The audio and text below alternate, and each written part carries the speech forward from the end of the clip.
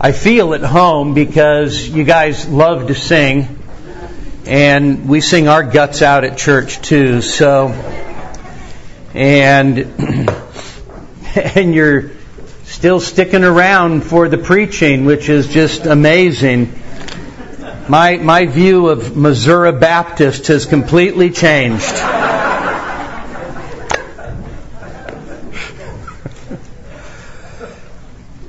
So tomorrow, in the Sunday school hour, we're going to look at Ecclesiastes 9:1-10 on how to put death to shame. And then in the main service, we'll look at chapter 12, verses 1-8, when the gifts slip away, talking about old age. And so I probably shouldn't have told you that, because now none of the young people will go, well, it doesn't matter to me. Trust me, you'll be old before you know it.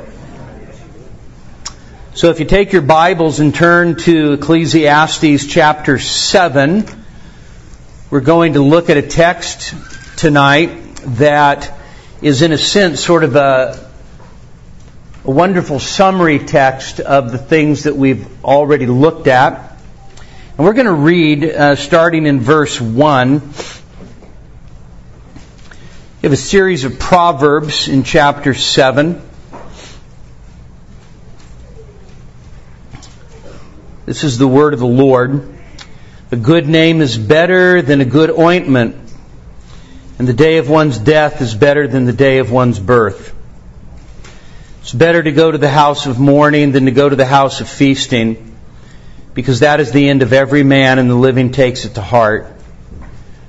Sorrow is better than laughter, but when a face is sad, a heart may be happy. But the mind of the wise is in the house of mourning, while the mind of fools is in the house of pleasure. It is better to listen to the rebuke of a wise man than for one to listen to the song of fools. For as the crackling of thorn bushes under a pot, so is the laughter of the fool. And this too is breath, vapor. For oppression makes a wise man mad, and a bribe corrupts the heart. The end of a matter is better than its beginning. Patience of spirit is better than haughtiness of spirit. Do not be eager to be in your heart angry, for anger resides in the bosom of fools. Do not say, why is it that the former days were better than these? For it is not from wisdom that you ask about this. Wisdom along with an inheritance is good, and an advantage to those who see the sun. For wisdom is protection, just as money is protection, but the advantage of knowledge is that wisdom preserves the life of its possessors. And here's our text. Consider the work of God, for who is able to straighten what he has bent? In the day of prosperity, be happy. But in the day of adversity, consider. God has made the one as well as the other, so that man will not discover anything that will be after him. Well, this certainly is the word of the living God. Let's pray. Father, how we love to sing the songs of Zion. How we love to sing the praises of our Redeemer. Father, really there's no higher calling than to let His praise reverberate from our hearts through our lips. We thank You that You promise to be enthroned upon the praises of Your people. And Father, now as we come to this text, we pray that You would help us. Lord, we pray that it would comfort the afflicted. We pray that You would help us to see the beauty of Your hand in our lives and to trust You. We ask this in Jesus' holy name. Amen. There's not a single one of us here who knows what the future holds. You don't know what's going to happen tonight, let alone tomorrow. And Kohelet really has taken that truth that you don't know the future, and he's kind of hammered away at that. But what if my good days give way to bad days? What if things don't turn out the way I want them to? As a spouse, as a parent, as an employee, an employer, as a citizen. What happens in this fleeting life if the bad things seem to just threaten my joy? I mean, in a sense, you only have so much time in this world. What do you do if most of it is filled with pain and disappointment? Kohelet actually gives us sound counsel. So in verses 1 through 12, what he does, we're not going to go through the text, but let me just use it as a runway to get to our text. Solomon has laid out before us that there are two ways to live. There is the way of wisdom, and there's the way of the fool. Now you have to understand that when the Bible presents two ways, two types of persons, in this case the wise and the fool, there's a sense in which the Scripture is pressing you to stop and consider and honestly evaluate, what road am I on? What kind of person am I? And you cannot afford to be self-deceived in this. And so the wise person in these verses is the one who accepts the hard things of life, like death or mourning. The fool, on the other hand, wants to be amused. And he's interested in death, but only insofar as he can be entertained to death. The wise man actually considers his own death. He looks at going to a funeral and spending time in the house of mourning as far more profitable than going to a party. The wise man is painfully aware of the dangers of money. The wise man is a humble person. The wise man is the one who actually sees the danger of being an angry person and avoids it. The wise person is the one who's patient and wants more wisdom still. The fool, on the other hand, is the one that wants to go to the party. The fool is the one that wants to be entertained by the rowdy laughter. The fool is the one who loves to listen to the shallow songs that appeal to the flesh. And he's proud, he's not patient. His interest in money is strong, and his interest in wisdom is nil. Two very different kinds of lives. The wise and the foolish. But here's the thing about the wise man. Is the wise man never believes that his own wisdom is enough. The wise man actually never believes that his own wisdom is sufficient to get him through this life. In fact, the wise man has another basic conviction, and that is, not only is God absolutely sovereign, but I trust Him in all things, even when life does not make sense. Because the wise man never views himself as a self-made man, he never views himself as a self-sufficient man, and he certainly never views himself as being in control. The wise man is actually the man who lives under the hand of God and accepts the mysteries that come with it. So here's a news flash to all the control freaks. Don't raise your hand. You who are control freaks live under an illusion. Because you're not in control of anything. God may perhaps mock you a little bit and make you think that you have some control, but it is a fantasy. You see, the fool absolutely hates the sovereignty of God. The fool cannot stand the sovereignty of God. Why? Because the fool can't stand the fact that he is not in control. And so the fool wants to be able to manipulate the hand of providence. And the fool wants to be able to determine the outcomes. And the reality is that he cannot. And so Kohelet then exhorts us as he lays out these two paths of the wise and the foolish.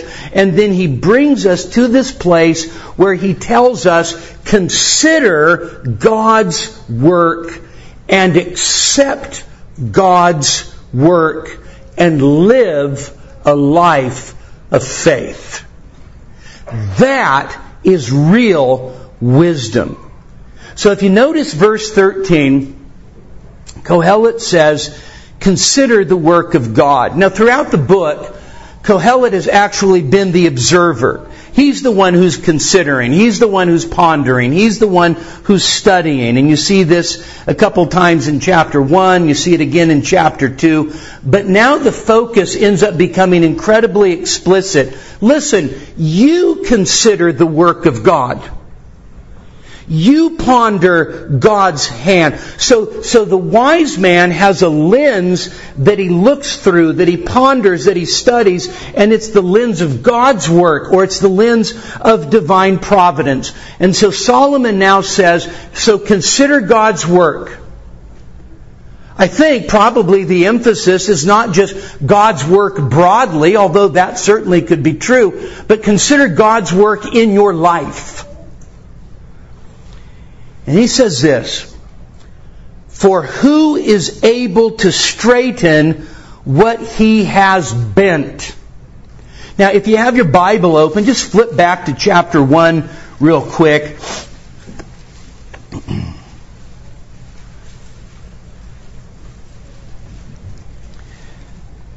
Solomon says back in chapter 1, in verse 15, he says, what is crooked cannot be straightened, and what is lacking cannot be counted. Now, in chapter 7 and verse 13, he says, who is able to straighten what God has bent? And so in 1:15, Solomon observes that there are things in this life that are bent. And bent things seem to be wrong in God's world. Everybody knows that everything should be straight and symmetrical. Everybody knows that things should be perfectly balanced. Everybody knows that, right? And so you and I are born with this innate sense of wanting things to be straight. Case in point. Our 3 grandsons come over to our house regularly. And there are times where we'll play board games with them.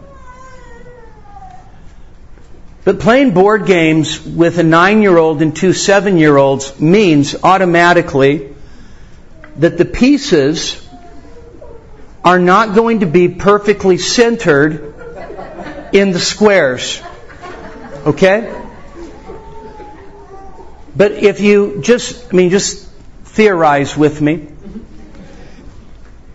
If you're playing with their grandmother,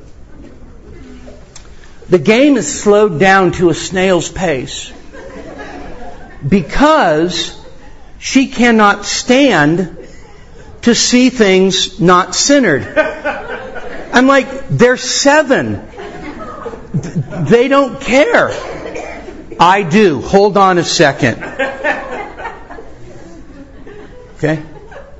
We like straight stuff. Okay? We like centered stuff. There's something, if it's bent, you're kind of like, that's not the way it's really supposed to be. And then Solomon says, so there's bent stuff in the world, And who's able to straighten it? And the reason he asked the question is because it's God who bent it. We want to straighten the bent things, but we can't because God is the one who bent it. So the Bible teaches us without any equivocation that God has all power, God is perfect, God is wise, God has a holy will, He's absolutely sovereign over absolutely everything. And so Job learns this the hard way, right? So in Job 42:2, Job comes up and with this statement, he says, I know you can do all things, and no purpose of thine can be thwarted. In other words, once God extends His hand to do something, there's nobody that's strong enough to turn it back. Once God intends to do something, there's nobody that can stop Him and say, what are you doing? Daniel 4:35, all the inhabitants of the earth are accounted as nothing, but He does according to His holy will in the host of heaven and among the inhabitants of the earth, and no one can ward off His hand or say to Him, what have you done? When that little one comes into the world and you're trying to teach them, don't touch certain things, right? And they stretch out their hand, what do? What do you do? Oh, you're afraid you'll go to jail if you say slap it, aren't you? You slap their hand. When you slap their hand, what do? They pull it back, right? Now, some of you have special kids. And you slap the hand, they pull it back. You have one of two kinds. The kind who thinks you've turned away and they're doing this, right? And then the other that doesn't care if you're looking and just goes this, right? What do? You slap it again, right? What are you doing? You are actually telling the child, I am thwarting your purpose. I am thwarting your purpose. The Scripture says, when God extends His hand, who in the world is big enough to slap it and send it back? Who in the world is big enough to say, stop it, what are you doing? And the answer is absolutely nobody. And so, here we are, we live in this world, and the sovereign God who has this immutable will and this indomitable power bends things, and when He bends them, they are bent, and you don't have the power to straighten them. Now, the proud in spirit want it the way they want it. The humble realize that the crook in the lot, as Thomas Boston put it, is there by the sovereign hand of God. And they're patient. We just read earlier, patience of spirit is better than haughtiness of spirit. So Solomon says, listen, consider the work of God. And know this, that He's bent stuff. What is the bent stuff? It's the stuff in our lives that we're not overly happy about. It's the stuff in our lives that we wish it was straight. It's the stuff in our lives that we look at that and we go, I really, really wish it wasn't like that. And so now what Kohelet is going to do is he's going to tell us, accept God's work. So when God bends something, it's bent no matter what you're going to do. And so accept God's work. And so notice the way that He tells us to do that. In the day of prosperity, be happy. So in other words, in that day when things seem straight, when everything seems good, when everything seems to be going the way it's supposed to be. Literally, the day of prosperity is the day of good. And then he says, be happy, which is literally be in the good. In the good day, be in the good. That is, in the day of prosperity, be in the prosperity. In the day, you could say it this way, in the day of blessing, be in the blessing. In other words, enjoy it. The NIV puts it like this: when times are good, be happy. And what I want to say to you tonight is that there's nothing wrong with enjoying the good days that God gives, the days of prosperity, the days of blessing, the days when things seem to be going well and there is a happiness to life. Enjoy those days. They're a gift.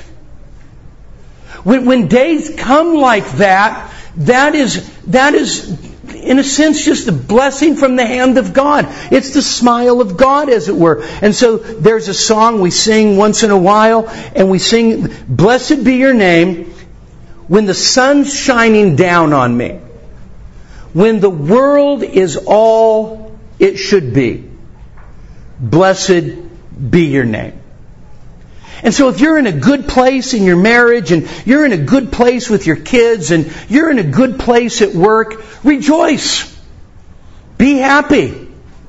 Some of you are so convinced that God's messing with you that you think, you know what? I know the other shoe's going to drop any minute, so I don't want to get too happy. The shoe is going to drop any minute. But be happy until it does. Enjoy it until it does. You do understand that the command to enjoy life is just as much a command of God as "you shall not steal." So if you're a miserable, grumpy Christian, you might as well be a thief. Okay, I'll rewind that, Scott. If you are a grumpy, miserable Christian, you're breaking God's command just as sure as a thief stealing is breaking God's command.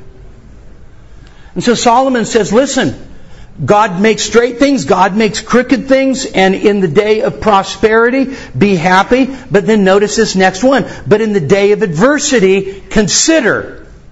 So, good days don't stick around forever. We know that. You just live life and you realize the day of prosperity doesn't last a lifetime. And so then Solomon says, so in the day of adversity, which is literally in the day of evil, that is in the day when bad stuff happens. Now, if you think about it, in the good day, be happy. And let's just say in the bad day, what would be the parallel idea? Be sad, whine, and complain. Right? That would be the parallel thought. If in the good day you're supposed to be happy, what should you do in the bad day? Just cry about it. And that's not what Solomon leads us to. He turns around and he says, rather, in the day of adversity, consider this. God has made the one as well as the other. You do understand that God is sovereign not just over the good stuff in your life. He's sovereign over all the stuff in your life, including the bad stuff in your life, and including the painful stuff in your life, and including the disappointing things in your life. And the Scripture teaches us that God is the one, and this is Isaiah 45:7. God is the one who is creating shalom, right? So well-being, but He's also the one creating, and the New American Standard says calamity, but the Hebrew word is ra'ah. That is the idea of evil. Now the Bible never teaches us that God is the author of evil or sin, but He's certainly sovereign over the evil. Lamentations 3:38, is it not from the mouth of the Lord that both good and evil go forth? Good and calamity, shalom and calamity, right? And so we have this conviction. And so not only do we sing, "Blessed be your name when the sun's shining down on me and the world's all as it should be," but we also sing, "Blessed be your name on the road marked with suffering. Though there's pain in the offering, blessed be your name." And so what Solomon is saying is, listen, reflect on both. reflect that God has made both. That day of goodness, that day of happiness, that day of gladness, that's a gift from God. God made that day. But in the days when things get bent and things are crooked and things aren't going the way you want them to go, God's sovereign over that as well. And God has a purpose in both of those things. And He knows what He's doing, even though you don't. You acknowledge that He's over both days. He's sovereign over both days. There's a fascinating passage in the book of Job. So, Satan appears before God in the book of Job. And Job is brought up in conversation. But who brings him up? God. It's not as if Satan had designs and said, hey, what about Job?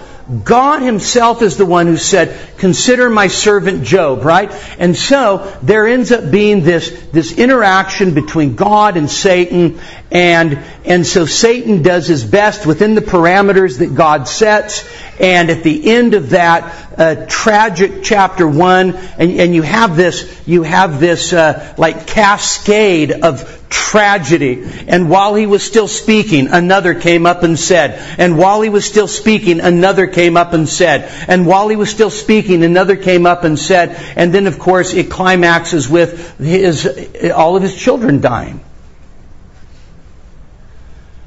And that ends with Job saying, the Lord gave, the Lord took away, blessed be the name of the Lord. And in all of these things, the writer says, Job did not sin with his lips, ascribing unseemliness to God.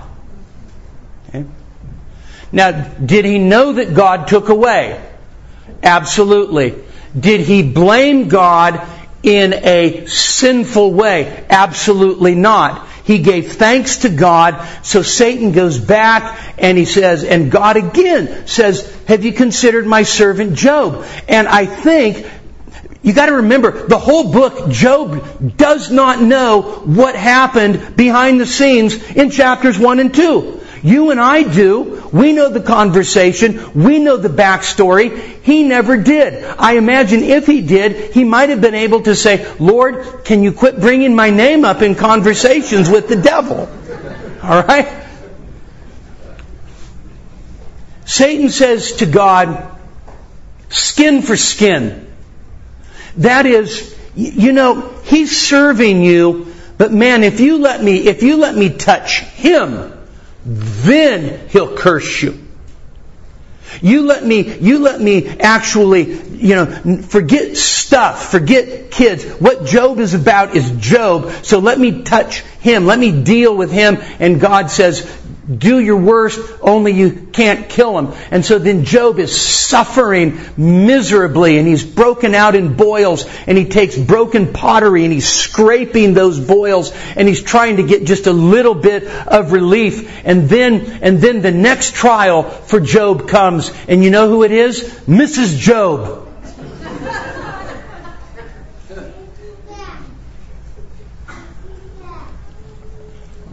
Why don't you curse God and die? How's that? I think she needed marriage counseling. Just curse God and get it over with.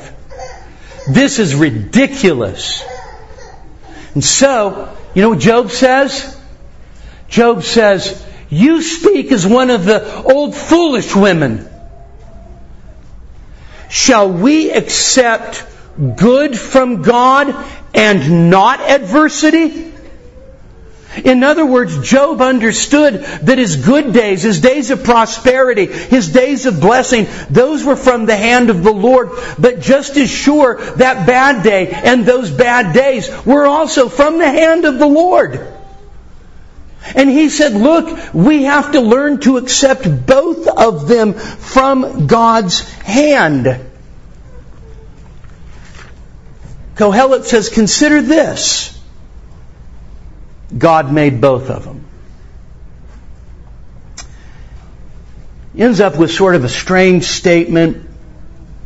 Last line of verse 14. So that man will not discover anything that will be after him. Yeah. So God makes the good days. God is God of our bad days. And He keeps us from knowing what will come after us. Okay. We want to know. But you know what? If you could know, you probably wouldn't want to know. Right?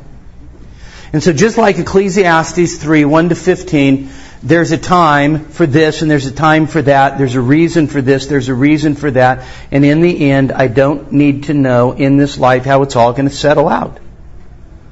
What Solomon does here is he drills down deep on our limitations. Again, you don't have the capacity to read divine providence.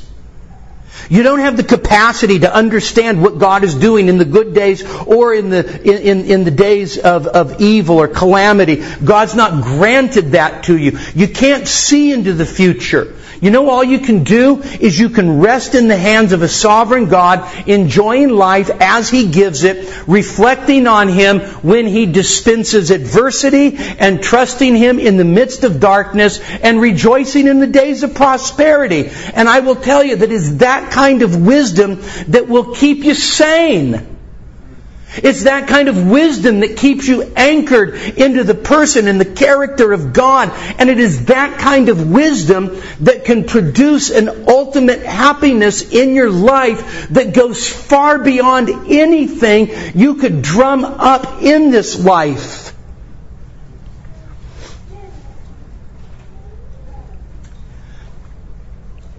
When I look back on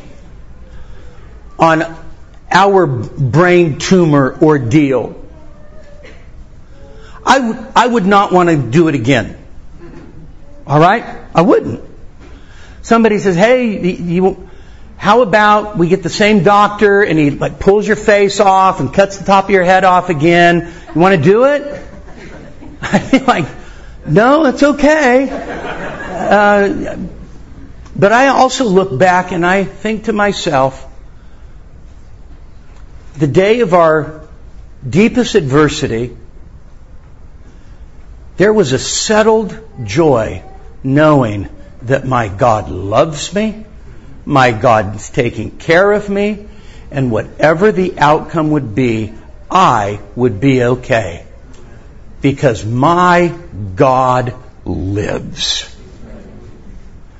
And so, when I say that this perspective of the sovereignty of God, the God of my good days and the God of my bad, actually not only keeps me sane, but it's an anchor for my joy, I look back and I can say, and I know Ariel could say the very same thing, and those of you who have suffered in other ways, we could all say the same thing with the psalmist. It was good for me that I was afflicted,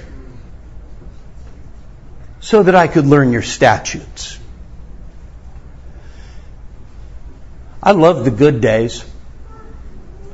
I love the days of prosperity. I love the days when the sun's shining down on me and all seems like it should be, right? But when do I learn the most? I don't learn the most in the midst of the sunshine beating down on my gloriously tanned forehead.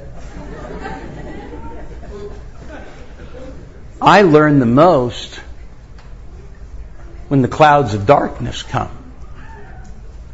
I learn the most in the day of calamity. I learn the most in the day of adversity. And so far from fearing the bad days, you understand that God has made them both. So what do you do when adversity strikes? Here's what you don't do. Adversity comes. Don't do this. I believe in the sovereignty of God. God has ordained this for His glory. Bring it on. Okay. It's not what you do.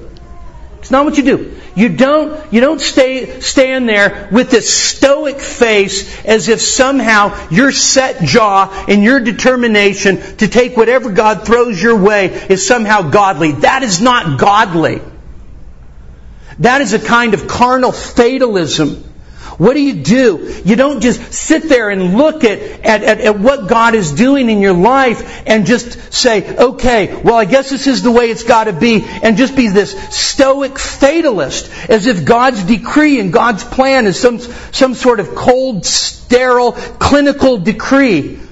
You don't just become a cynic and say, well, I believe in the sovereignty of God. Whatever's going to happen is going to happen. No. What is the equation of God's sovereignty plus my pain? What does that equal? What that equals is God working in His goodness to help me grow and to glorify Him. And so, when that day of adversity comes, I don't stand there and just act like, this will date me, but was it Robert Conrad, right? Puts the battery on his shoulder, so like only like the super old people in here right now know what I'm talking about. Okay, dare you, knock it off, right? Okay? There's no virtue in standing up and just saying, okay, give me your best shot. By the way, if God did that, you'd be toast. Okay? Rather, what you do is you go, the God who is bringing the adversity into my life, He's not an impersonal God. He is deeply personal. He's near me, and He's near me in the day of adversity. God is near the brokenhearted. He's good. He's faithful. He's kind. And the question is, how do I know that? I know that two ways. First of all, His Word tells me. What I see may not comport with what my faith tells me. I remember probably the most prolonged, worst period of my life. I was in seminary. We lived in Portland, Oregon, where the sun never shines. It is a cursed place. And I was in the depth of despair. And I would get up in the morning and get ready for school. And I would walk up 4 blocks to seminary from our house. We lived in a neighborhood that was built in the 1920s and the 1930s. Magnificent old houses. And I still remember walking and seeing on the sidewalk the dates imprinted on the sidewalk. 1929, 1930, right? And I remember every day walking to school through tears. God, You are good and You do good. I don't know how this is good. I don't know how You're going to turn it for good. But what I know is Psalm 119:68 tells me You are good and You do good. You know what God does? God takes His Word and He strengthens our soul and He strengthens our faith and He holds us up. It's not as if day one, God, You're good and You do good. Wow, I'm blessed. Doesn't work that way. It is day after day of preaching the goodness of God to you when He doesn't look like He's being good. And it is a matter of faith not of sight. So you cling to the Word. That's how you know in the day of adversity, God's not punishing you. God's not just simply trying to make your life miserable because He has nothing else to do that day. But rather, God is working in you for your good, for His glory. And He's working through His sovereignty in the day of adversity. That's the way you know it. But there's another way to know that God is good. And that is this. In our greatest evil and in our greatest adversity, God entered into this world through His Son, who did what? Who came and bore our sins and bore our evil and paid the penalty for all the sins that we had done. And God raised Him up from the dead, and in light of that, in light of the Father sending the Son to be the propitiation for your sins, do you know what we see? We don't see a cold God. We don't see an impersonal God.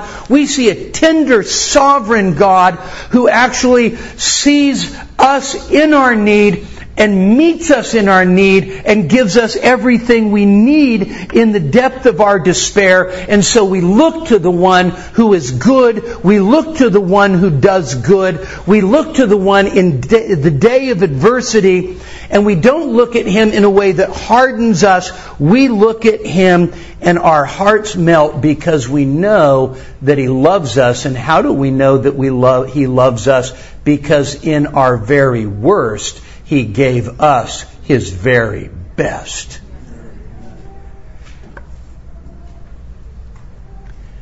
Your Heavenly Father has already done more good for you than you could ever even imagine. The cross proves it. The cross is the pulpit of God's love. And so the sovereign God who bends things and has not given us the ability to straighten them, you know what He says to us? It's as if He says to us something like this. You know, I'm not looking to see how strong you are. I'm not looking to see if you can budge what I bent. I'm not looking for your strength. I'm looking for your submission. I'm not looking for your strength or determination. I'm looking for your gladness in my goodness. I'm looking for you to embrace in me a happiness that goes beyond your day of adversity. I'm just looking for you to trust me because I'm good.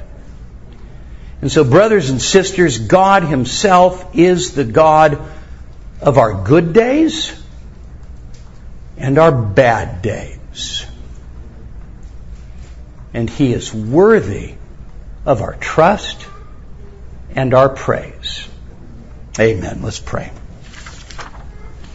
Father, I pray for the person right now who really is going through the day of adversity. And they feel the pain and they feel the disappointment and the hurt. And we pray, Father, that even tonight that You would give them the grace to be able to see that both days come from You and to trust You in the midst of all of it. Father, we do pray that You'd give us a good night's rest tonight, that You would meet with us on the Lord's Day tomorrow, and that You would continue to be exalted in our midst. In Jesus' name, amen.